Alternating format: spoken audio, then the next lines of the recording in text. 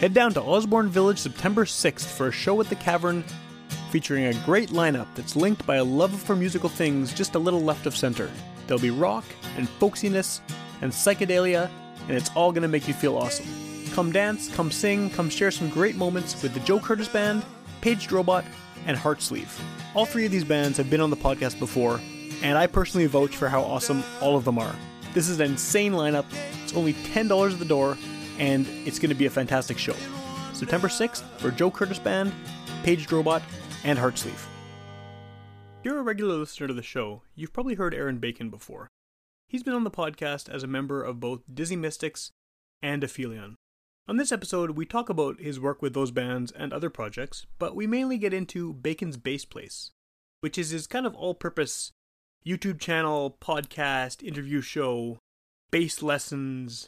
It's just a lot of things all at once, and it's a way for him to express himself a little bit differently from what he does in his bands. So we talk about how he got started, what his goal is with Bacon's Bass Place, what it is about the bass that inspires him so much, as well as where he's taking it, including a book project and a lot more. So it's a fun interview with a guy who has been on the show before, but never in this capacity.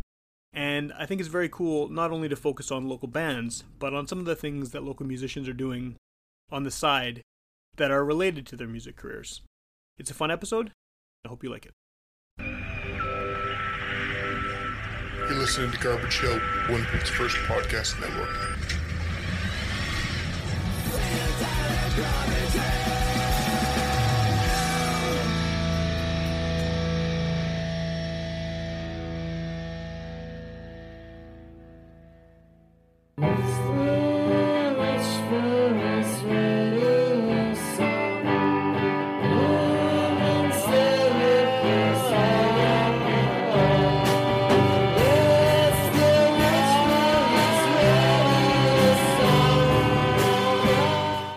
Radio. I'm back at the food court. It's been a while.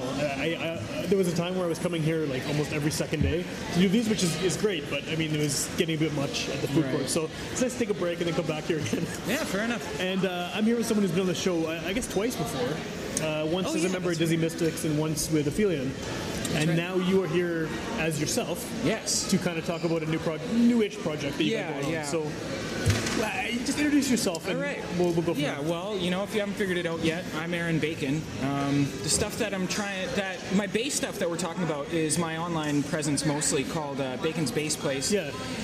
That's what my actual business is called Bacon's Place of Bass. Okay. But it's just like the word for different order? Exactly. Yeah. The social media stuff's called Bacon's Bass Place. Right. So I try to use that one more to keep that confusion at bay. Sure. You know, a little bit. But I've just been doing my regular stuff. It's getting a little bit easier for me now because I think I've been just over a year on my YouTube now, and the whole first year was pretty inconsistent as far as like timing of putting out videos. Right. And now you're kind of locked in your schedule. Yeah, and that's one of the most important things I think about being on YouTube in general is the consistency of when you're doing it, because people want to know. Podcasts, right? People want to know that if they turn it on at a certain day, exactly, that's going to be there. They want to know when to go for it, you know. Sure. So that's honestly the hardest part for me too, because I'm not the most organized guy in the world either. I kind of just like to act on my impulses sometimes, you know. So it's a really good thing for me to have to force myself to do that, and you know, my numbers are still pretty low, but they've been going up faster than they were last year since I started doing sign, that. Right? Yeah, exactly. Well, I guess like from what I've seen of your videos, you have kind of a few different things you're doing. I mean, you've had somewhere it's a sit-down conversation with people. Mm-hmm. You've had somewhere it's obviously an educational thing about whatever aspect of bass. Like, is there sort of a main goal of what you're trying to put out there with the channel? So I'll run you through pretty much all of the services that I try to do. Yeah. Mostly it's bass lessons, you know. Like the big thing for my business is actually my work at Cafe Music School, where I have, last year I had over 30 students. It kind of fluctuates, but typically between 30 and 40 guitar students. Actually, ironically, guitar students. That's kind of weird, yeah. There's a lot more guitar students than there are bass students. Makes sense. Yeah. So that's sort of my main support right now, but then the YouTube is mostly about bass lessons, but I also have, like you said, I do the Bacon Beacon podcast, which I was calling it, but I've is that kind of folded into the main thing now, or?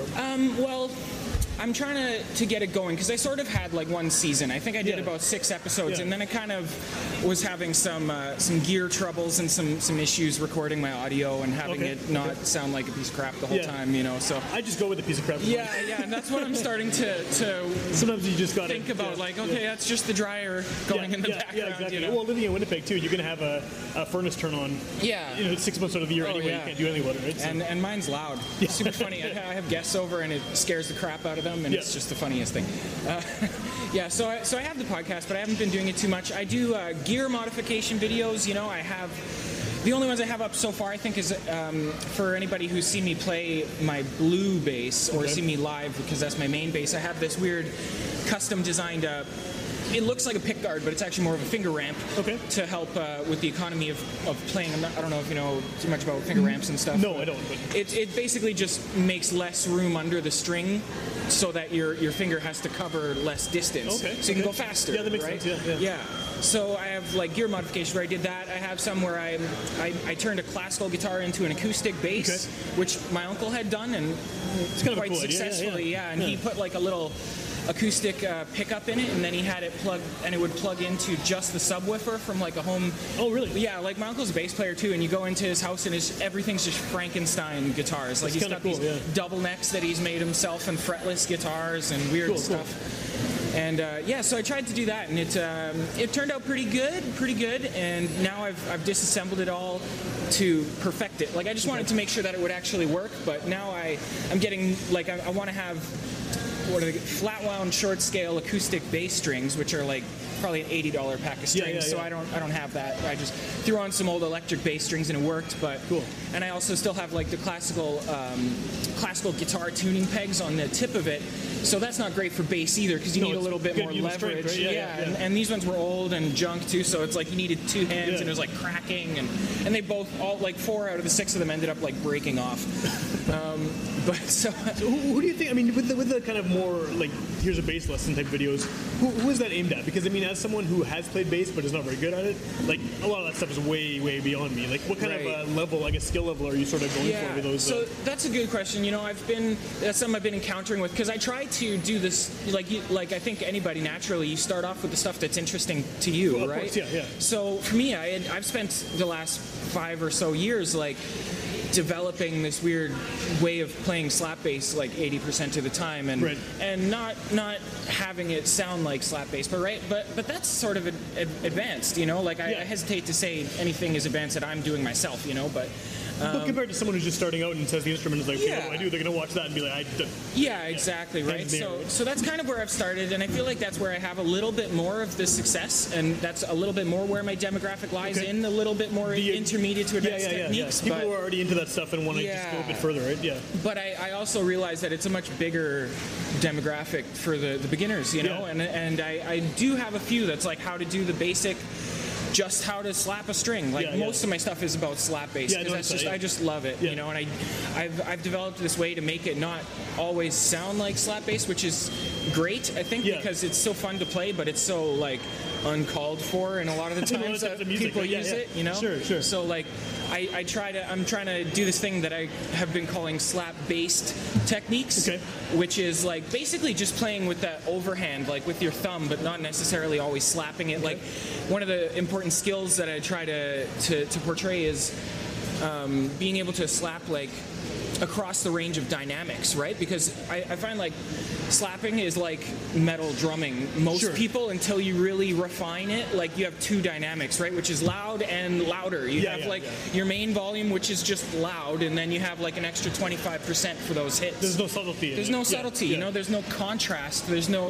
like. You can't make somebody like fall into the space, you know. If it's just like a wall of sound the whole time, you almost want to like remove that floor for them to stand on at some point. And I find that's a really good way to do in dynamics is in slap bass, you know, because a lot of the pattern stuff too, you want to kind of be keeping a consistent rhythmic notes. There's actually not a lot of space in it because it's percussive, right? Yeah, it's very percussive, and in funk you want like that 16th note. Totally, you know, you want that kind of groove, you know, but So how can you create the dynamic contrast and rhythmic contrast while playing nearly all of the beats available to you, right? And dynamics is such a great way to do that. Palm muting is such a great way to do that. Like learning techniques for each one of those. Like a pianist, you know, they low dynamics, you know.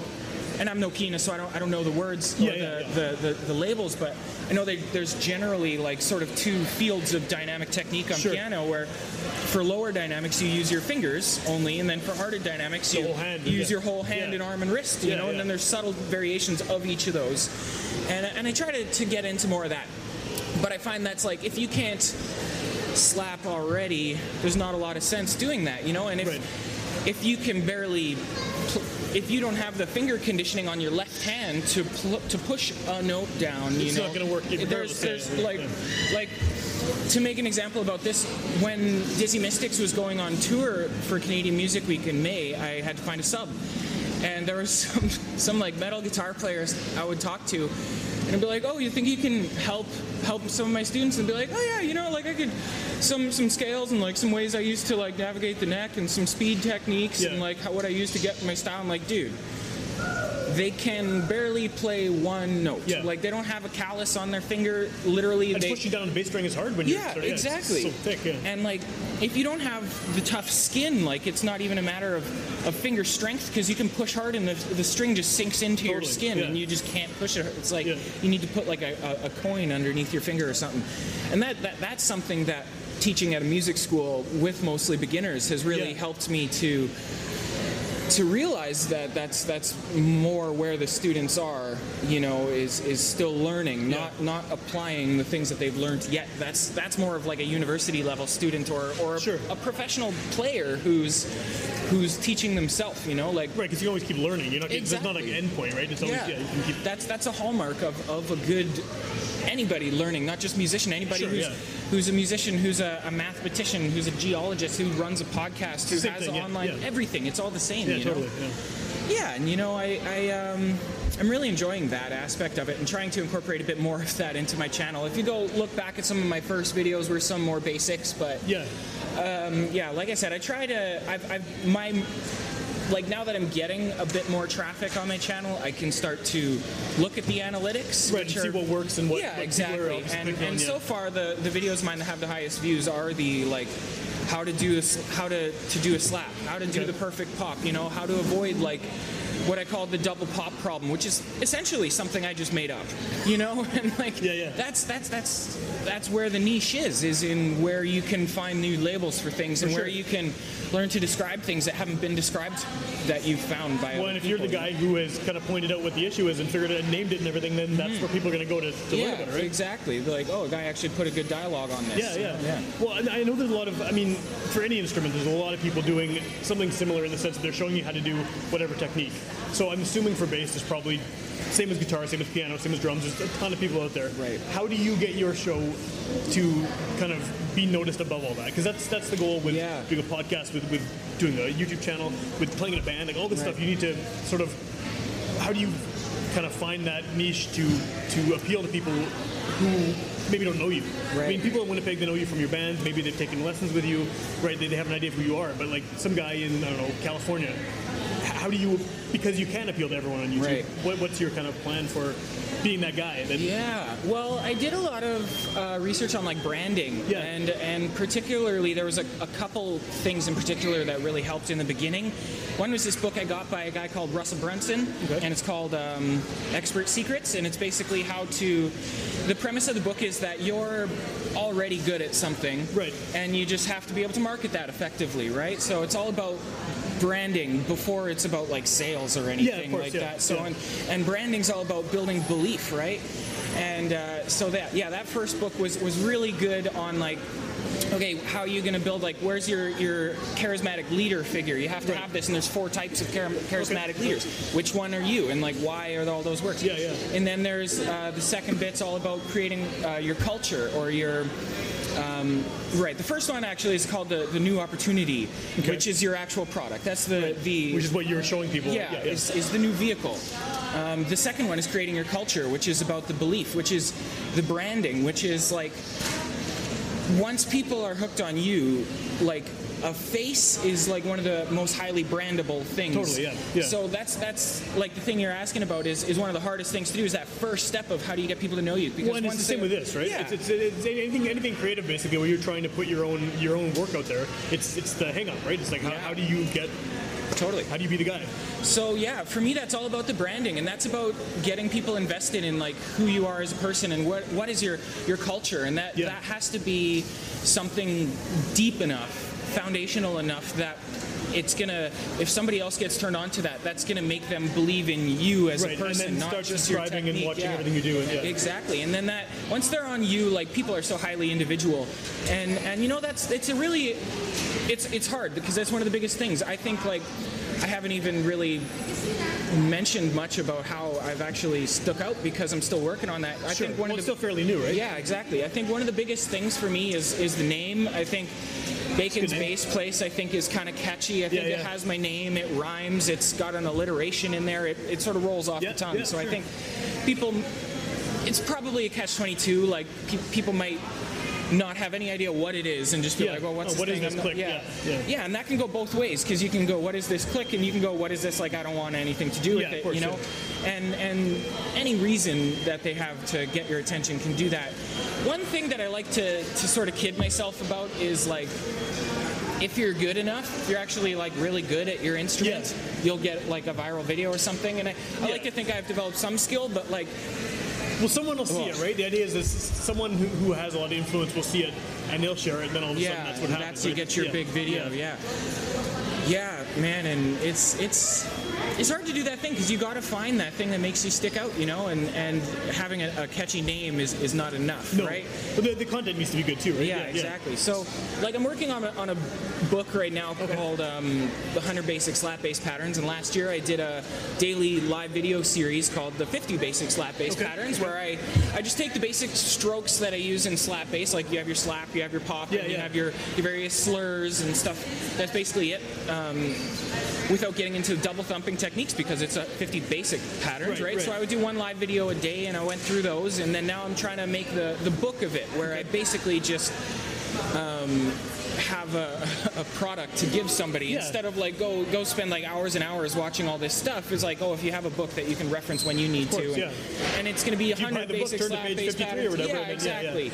And it helps me like flesh it out a lot more. And I think stuff like that, like creating, I think that's a really strong way to brand yourself, is to have like a course or a product like that. Like the 100 Basic Slap Bass Patterns is a thing that's branded under me. So if people get that and they've like, I realized that, because the reason that gave me the idea to do the basic slap bass patterns is because when you're getting into slap bass, you hear these patterns all the time. People are saying that's open hammer slap, open pop slap, open hammer hammer, open slap pop, whatever. You hear these phrases all the time. So it's like, let's figure out all of them. Let's get every single one. And then you can put those together to make whatever you're trying to make. So that's what I did. I took the building basic strokes, and I put them in an order, and I went, okay, I'm going to have the opens first, and then I'm going to have the slaps, and then the pops, and then the hammers, and then the pull-offs, and I'm going to go, and I'm only going to do two at first. I'm going to go open slap, then I'm going to go open pop, then I'm going to go open hammer, then open pull-off. So something a beginner can sort of get exactly. into. And it's just one stroke at a time. And honestly, like those smaller numbers of combinations, 2-stroke combinations, 3-stroke combinations, they're kind of hard to make into grooves, because it's hard to fill up a whole measure with 2 notes sometimes, you know? And depending have on what style you're playing. Depending on the style, but like odds are if you're playing slap bass, you know, who knows? There's probably a few directions you're going to go there. Not too many. Exactly. So, are you going to self-publish the book? Is that the idea, or are you hoping to get it? I'm hoping to have it ready to publish by the end of the year. Okay. So, you know, I have a couple friends who run publishing businesses, and I was thinking about using them. Yeah. Otherwise, like, I don't know, I'm going to go to Staples and print off 50 copies of it, you know? Yeah. So I don't know. I'm not sure if I'm gonna try and just print a bunch myself and sell. I have some friends that have had great success with books that they've written. Like I have some friends that work over at a place called Spirit Studios, and they just made their own tarot deck. Okay. And this huge like encyclopedia of tarot knowledge to go with it.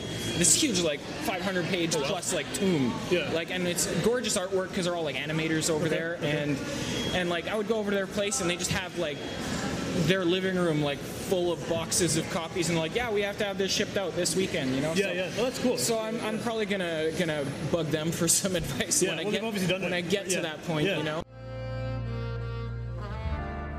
Get ready for Book of Ghosts. It's a new local band with a new self-titled record, and it's something you're going to want to hear. Book of Ghosts is 6 punishingly heavy metal fusion songs, drawing a wide range of disparate influences together to create a powerful sound. Go to Instagram.com/bookofghostsofficial to find out more information and follow the band.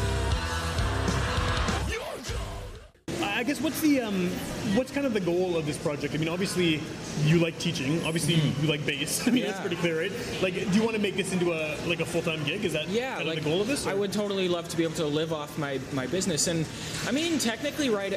I am already because of the music school, right? Yeah. But it doesn't necessarily feels more like a job than being self-employed, even though technically I'm still self-employed and a contractor, right? Like, they're the music school's students. Right.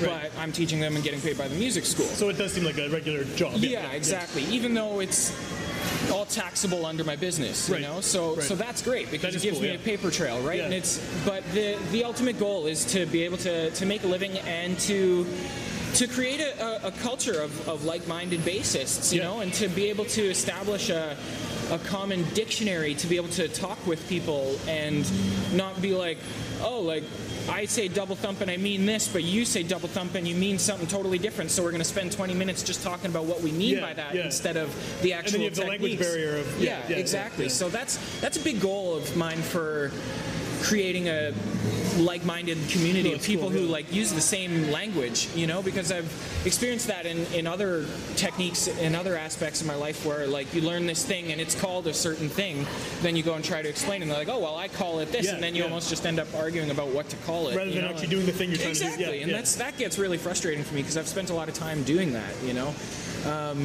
So yeah, you know, building a community, I would like to get more private students than like contracted students. I'd also like to get some gigs. Right now it's kind of hard because I'm not super mobile. Right. I don't drive yet, so I can't make it to all the open jams and stuff. And I feel like I'd be a lot more able to do that were I to drive. Right. Yeah, that helps, right? Yeah. So are you in the one band now, or do you have multiple bands at this point going on? Because Dizzy Mystics is still active, right? Yeah. Right now it's just the one, I suppose. Yeah. I just did a Cannibal Corpse cover for a Seance metal. Yeah, I think I saw a poster for that. Yeah, and that was a lot of fun, and it wasn't the first time I'd done that, and it was a great group of guys, and I had been wanting to get into a metal band again, and those guys were talking about keeping the cannibal or anthropophagate carcass. That sounds like it's like, oh, what the hell does anthropophagate mean? And that's the only other word for cannibal. Right. So it's actually super clever. Sounds good, yeah. Like anthropophagate carcass, I like cannibal that, corpse. Cannibal Corpse, yeah. Very cool.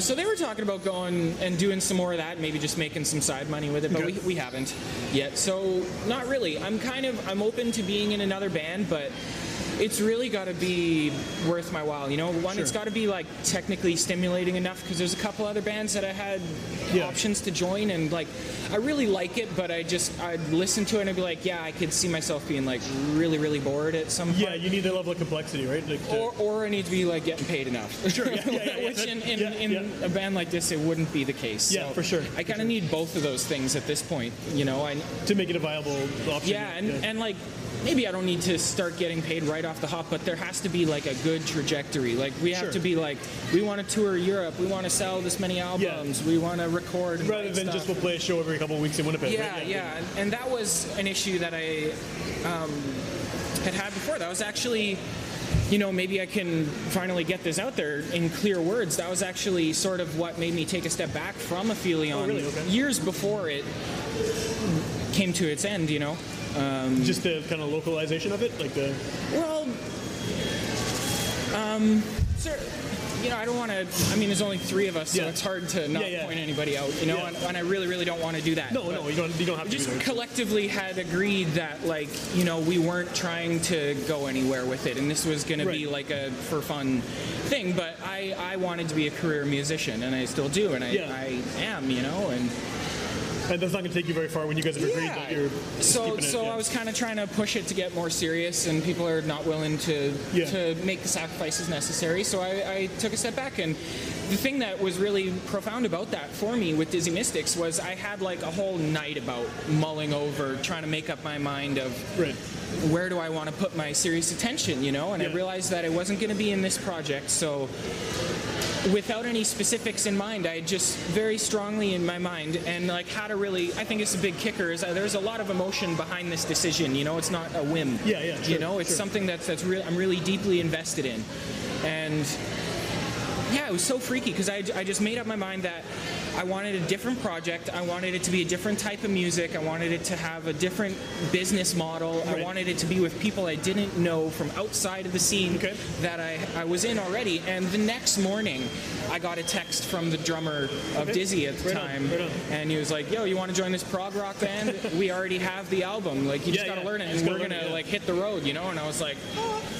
So I didn't instantly jump on it, you know, but it didn't take me more than like a day of hearing the songs and like learning it, and that's been kind so of much fun. Building some buzz too, because the record just came out, right? Like in May. So, I have. We all have physical copies of that too, and we're pushing that, and it's been getting great reception from those who've seen it. We hired Asher Media to give us some PR, so there's both like what we paid for in PR, but that kind of what you pay for is only still, it's not a guarantee. It's still only like wherever you get a bite. Absolutely. You know? Well, I mean, I get the amount of emails I get from PR companies asking me to interview bands, 90% of which aren't in Winnipeg and are not the type of thing I would cover, and just get thrown out. Like, the odds on what people are actually going to look at versus just going to delete is anybody. You know, it's crazy. Like, totally. So you just have to do the work to promote yourselves while you're doing it, and while you're touring, and while you're like social media and all that stuff, right? And that's something that you can do. That's the freaky thing about it is like. Yeah, it's doable for sure. When we went to Canadian Music Week this year in May, and one of the best things about that is the conferences. Is a week of music conferences, 4 days of music conferences and international music summits and all this. Yeah, that's cool. Yeah. So much to learn there. It's hard to make it to all the conferences because some of them are happening at the same time, and it's like you want to do this one over this one. Well, you play shows too, right? But like that's one of the big things that we learned is you don't actually need anybody. You don't, and there's a couple points about this because everybody knows like you can do it yourself, sort of. Like you don't need a music supervisor, you don't need a music publicist, you don't need a manager, you don't need PR. You can do all that stuff yourself, but you have to learn how to do all that stuff yourself, and that takes a lot of time and effort and like trial and error, and it takes a lot of sucking at it, before you can do it. I think, and that's one of the things I think that sinks a lot of bands, that they decide, we don't have the money to pay for this stuff, we're going to do it ourselves, and they get burnt out trying to do it. And then they just break up or whatever.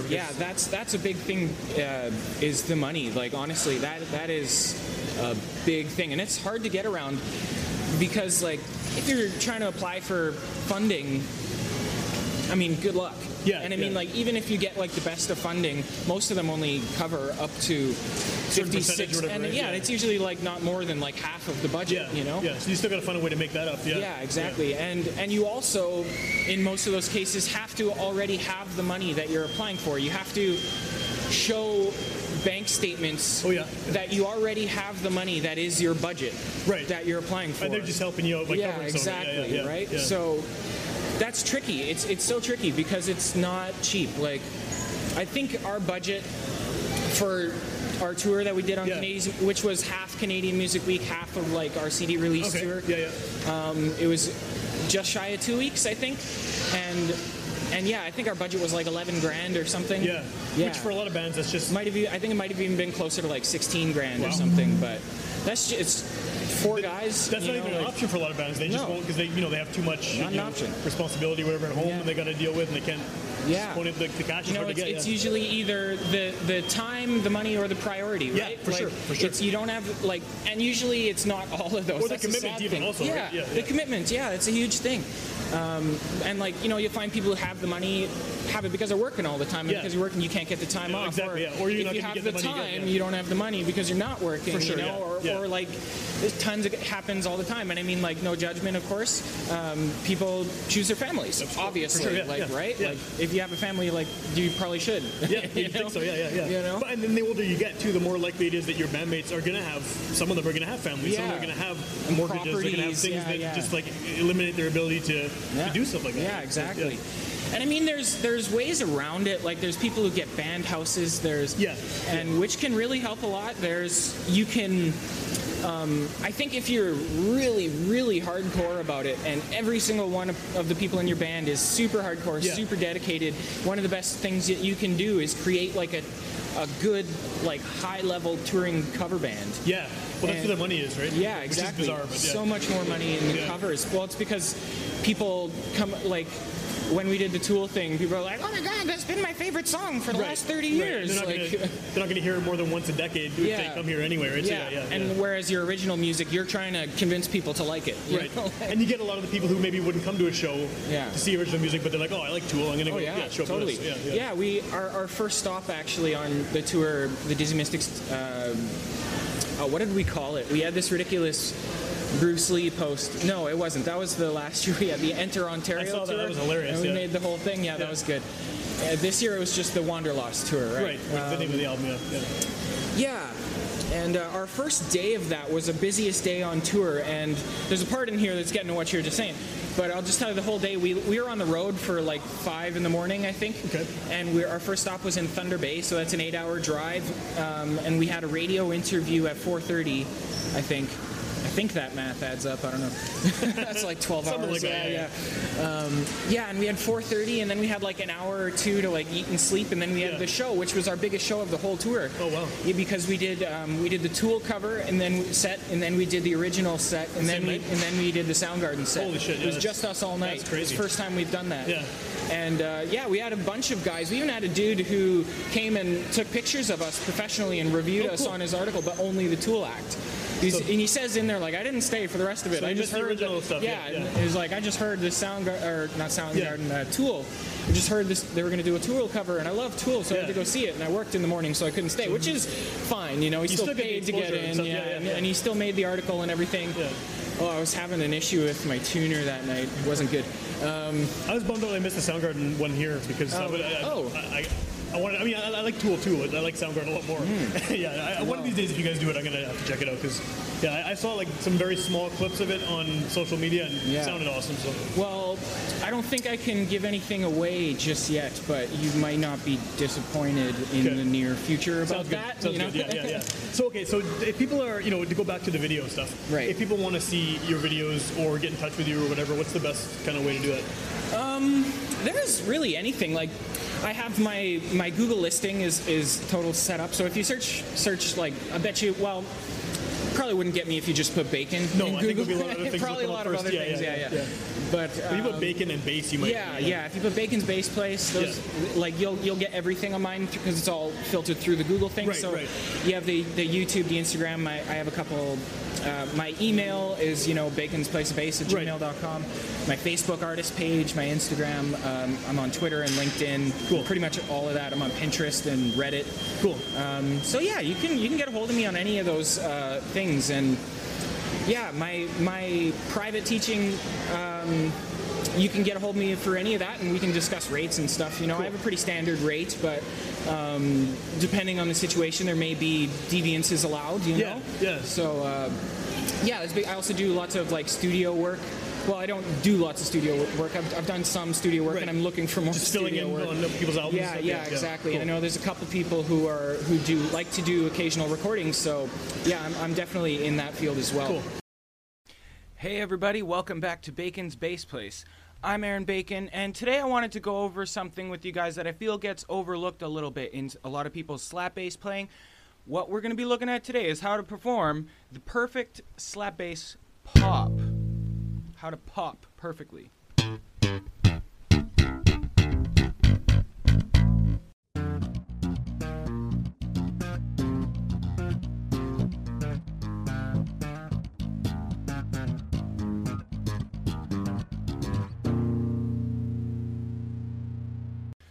So when learning slap bass, there's kind of a large learning curve, you know? It takes a long time. It took me at least 2 years to be able to do anything, to be able to get like any sort of hitting that felt okay, and that was like when I was still doing overhand slap bass, which isn't a more beginner version by any means. I just ended up later switching to underhand slap bass, you know? Where you actually hit right through the string instead of just hitting it like a whip, which is overhand. So, it took me about 5 years to gain any sort of confidence in slap bass. It took me at least 5 years to be able to feel like I had any kind of confidence. And you know what the kicker was about that? Is that it took me about another 5 years after that to realize that 5 years ago, I really didn't have really any confidence in slapping to speak of. So, you know, it takes a long time to start learning, and it takes a long time to get good at slap bass, and it's just an endless curve. It's not like there's this point where, oh, all of a sudden I've mastered slap bass, okay? So we're just going to work on one of the fundamental building blocks of what is implicit in slap bass playing, and that is the pop, what I call the pop stroke. So, you probably have a couple questions about the pops, you know, what makes a pop perfect, since we're talking about the perfect pop today. What fingers do I use? What angle do I rotate at? What part of my finger do I do? We're going to touch on all of those things today, guys, so don't worry. Stick around, subscribe, and we're going to be hitting lots of fun stuff like this all the time. Make sure you like that smash button if you're getting some good stuff out of this, guys. So first thing, I'm just going to run through my basic technique of how I like to perform the pop. Then we're going to address some of your questions after this, and then after that we're just going to go over maybe a couple last little closing pointers and tips for you guys to improve your slap bass playing and make your pops sound more better and develop that perfect pop that we're striving for today. So, a pop is one of those slap bass strokes that I consider to need what I call the setup phase. This means that you can't really just jump into doing it, you know? It means that you have to put your finger there first before you can do it. It's a 2-phase stroke. That means it has a setup phase and an execution. That means we have to put our finger in place, then we do the pop, right? So, that's the first thing. You got to find a way to include your setup phase. Usually I do that combined with a slap. So when you're doing your setup phase for your pop, I find it a lot more ergonomic, easier, more efficient. You get a lot more bang for your buck. You get more out of the energy that you're spending this way by combining the setup phase with your slap. So when you slap, we shouldn't have our fingers hanging out here, and then we're going to go do a pop right after that, and we have to move our finger all the way down there to get it in position to do a slap, right? So that means we had to do 3 motions right here. We had to do 1 is a down, the other one is moving our finger over, putting it into the setup phase, and that's number 2, and then number 3 is actually doing the pop.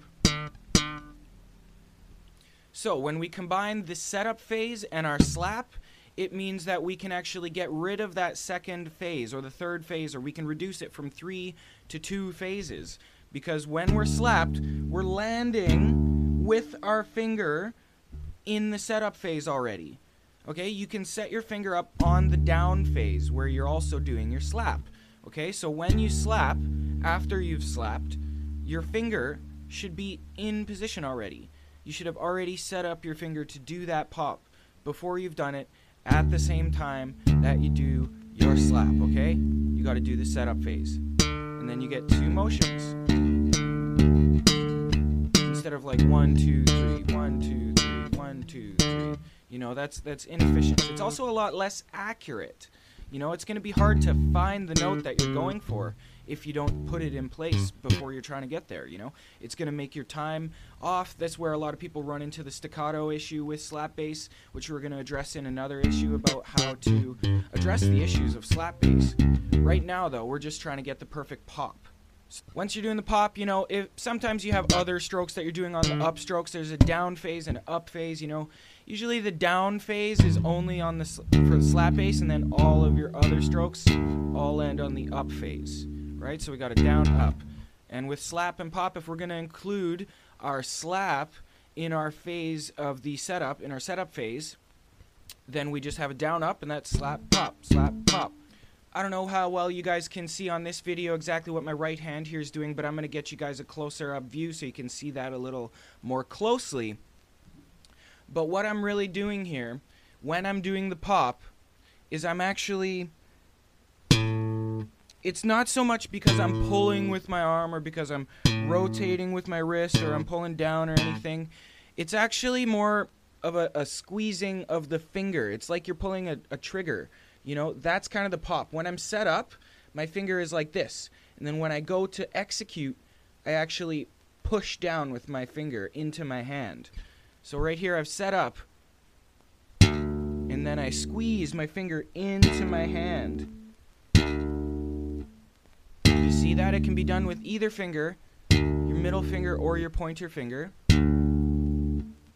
And it's less about pulling. It's less about twisting, you know. It's more actually in the finger. That's the whole trick to getting the perfect pop for me, is getting that leverage that comes from finger strength and the twisting motion that comes when you rotate your finger inwards like that. You know, maybe there's a little bit of pushing downwards with your hand, and that'll make it rotate outwards a little bit, and that's going to give you some leverage on your pop too. So you don't really need to like pull. It's all just mechanics that work ergonomically with each other. You know, it's more about leverage than strength, okay?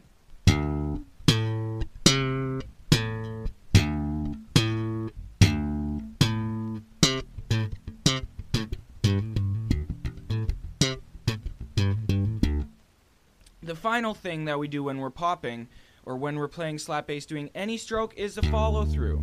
You know, that's where you see me actually moving my hand up and away from the bass like this. It's from the follow through phase, which helps you to flow, helps you to be smooth in your playing, is actually follow through. It's what actually kind of gets you this alternating motion. That means the motion that your hand is doing after you've done the pop or slap or whatever. You know, like you can consider the setup phase combined with the slap the same thing when you're doing the pop.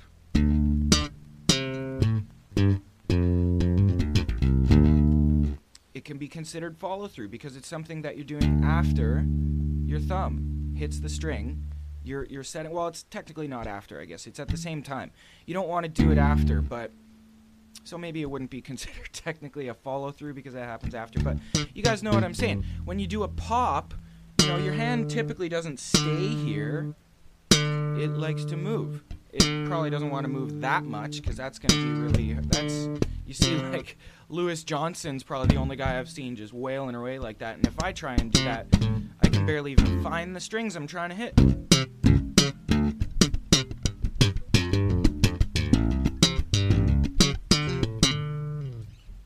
So it's all about the follow-through. It's how you get the continuity of your motion down. All right, it's time to look at some questions that happen all the time when people are talking about slap bass and some stuff that you might have about this video. First off, what is the perfect pop? Well, we kind of went over that a little bit in the earlier description of how the whole system works with trying to combine everything and just how I explained the way to actually perform a pop. I find the thing that makes the perfect pop, you know, is it's all about context and it's all about control. And both of those things are heavily associated to dynamics, okay? So context and control, what does that mean? Well, context means you don't want to...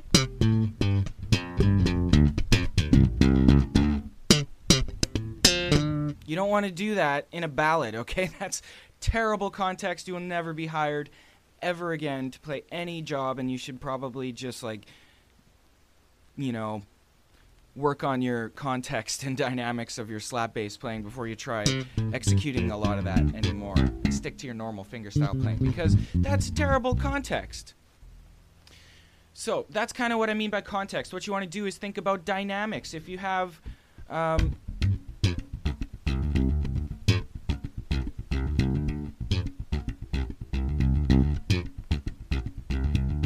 That's a good way I like to make funky riffs, and I like to accent notes that are on the pop by popping them and also fret muting most of the other notes.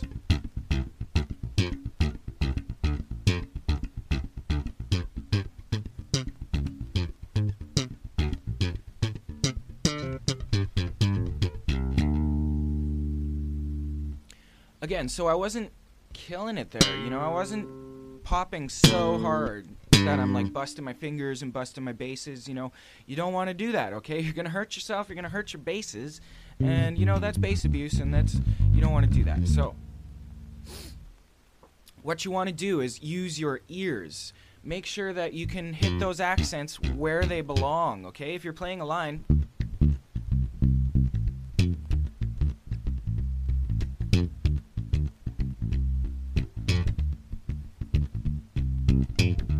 a good place to start is like put it on the snare. Kick, snare, kick, snare, kick, snare, kick, snare.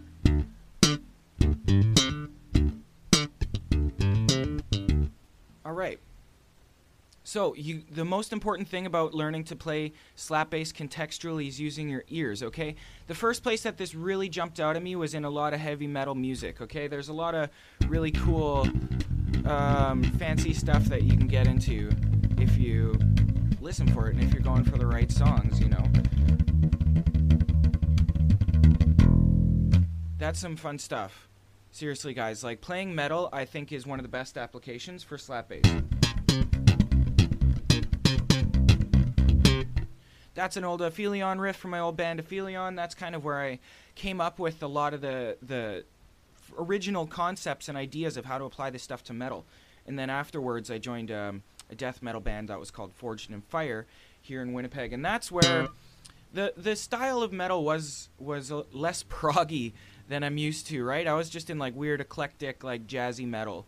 So to just go into like a straight kind of thrashy death metal band, you know, I had to entertain myself. So what did I do? I started slapping everything.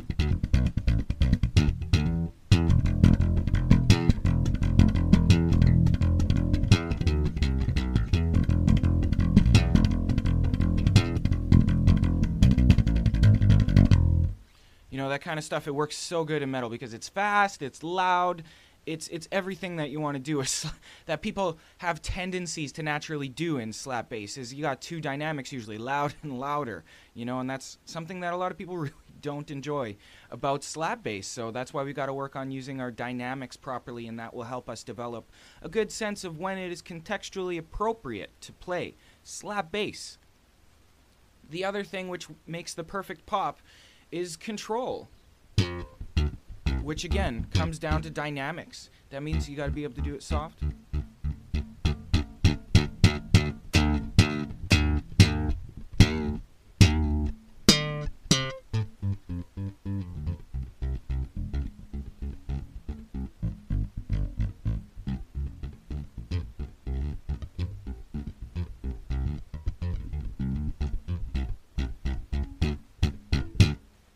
Most of that was popping, guys. And if you paid attention, you'll see how I was started quiet and got really loud and aggressive there and then went quiet again. That is, I find, like probably the entire key to successful slap bass playing if you want to get out of the prison of only being able to play slap bass in that slap bass song, okay? If you want to make your slap bass versatile, you want to be able to play slap-based techniques that sort of have to do with it, with like, you know, this kind of stuff.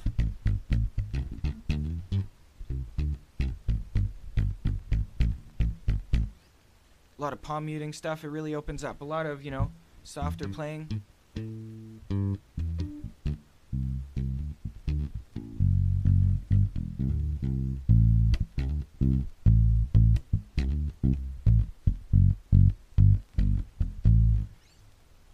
Okay, slap bass techniques is really great.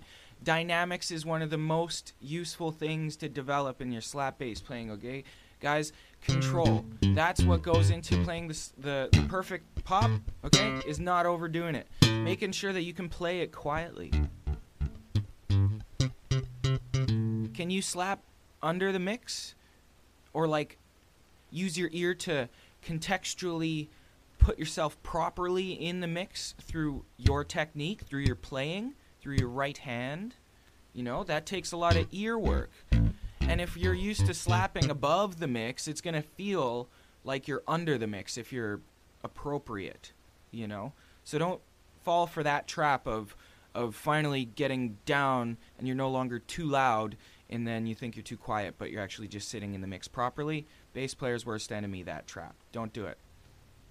So those are the two things I consider kind of main things about going into what makes the perfect pop is context and control. And those are both heavily related to listening and dynamics. So, next thing, common question, what finger do I use? Okay, and the answer to this is it should be interchangeable. I switch it up, like almost as often as just normal recessive style finger style playing, where you're just doing your really strong alternating.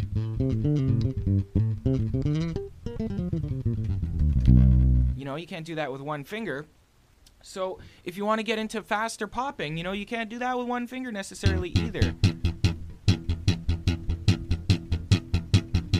That's probably around as fast as I go. If you see Victor Wooten, he just like he does these silly how fast can you pop things in the middle of his bass solos. It's pretty awesome, and I can't even almost do that. But along that same line, if you get really comfortable with both fingers, so do all of these with just one finger, get all of the typical slap bassy grooves with your index finger.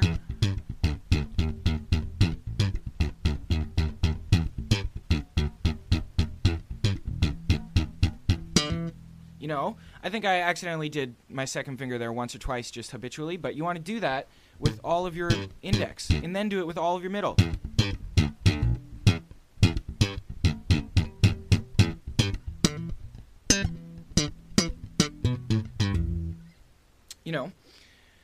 Once you're comfortable with that, then you want to just, the basic position that I use for determining which string to do, that's one thing that helps with knowing which finger, is sometimes you can use them both to help you switch strings. That's one of the effective uses of switching fingers properly, is you can use it to switch strings. So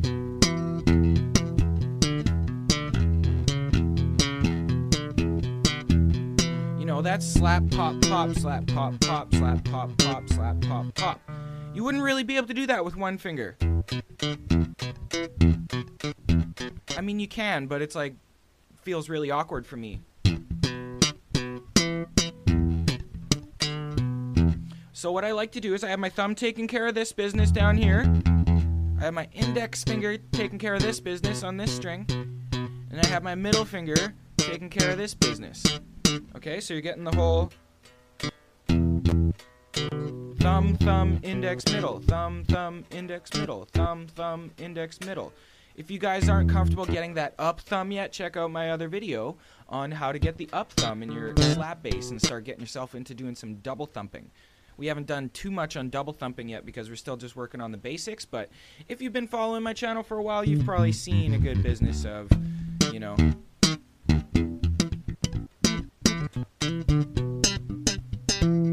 I like doing those up thumb things. I find them super ergonomic and economical and funky. And then, you can just use both on the same one.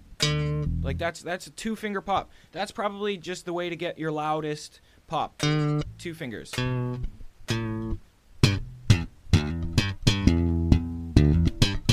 But again, you're going to get rid of some of that ergonomic.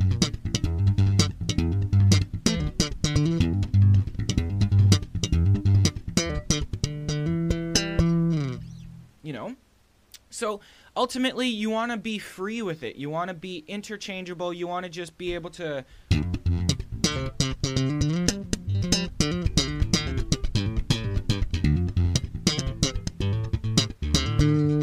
see, I didn't think about anything I just did there, but my fingers just kind of go with it because it's the way it is. I feel like the slap bass grip is like a fastball grip.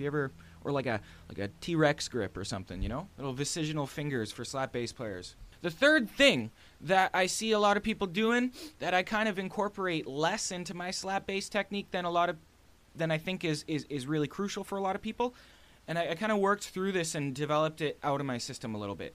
And now it's still in there a little bit as a percentage, but it's not a main thing. And what I'm talking about is like the degree to which you rotate your wrist and or pull out, pull down towards the ground, pull out away from you, pull up towards you, or rotating your wrist. Those are small inflections on the motion that I'm doing.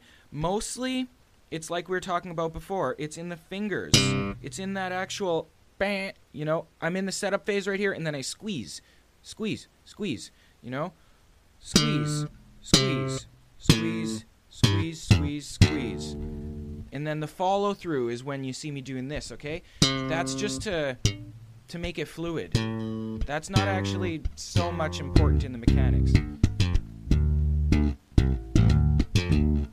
Okay? So, a couple tips now we're going to get into that are just common useful things to get your slap bass playing a little more versatile. Is a couple different dynamics. So, how can you pop quietly? Relax your finger, okay? Don't have a steel finger, just soft. You know? It's almost just like a normal recessive stroke that you're doing, except your finger's a little more bent. You're squeezing a little bit. You know, you don't squeeze as much. I'm not squeezing right into my finger. I'm just squeezing a little bit. You know, you get a nice quiet one with a relaxed finger. So that's how you do it. Relax your popping finger. Medium one is just the standard one we've been talking about, squeezing.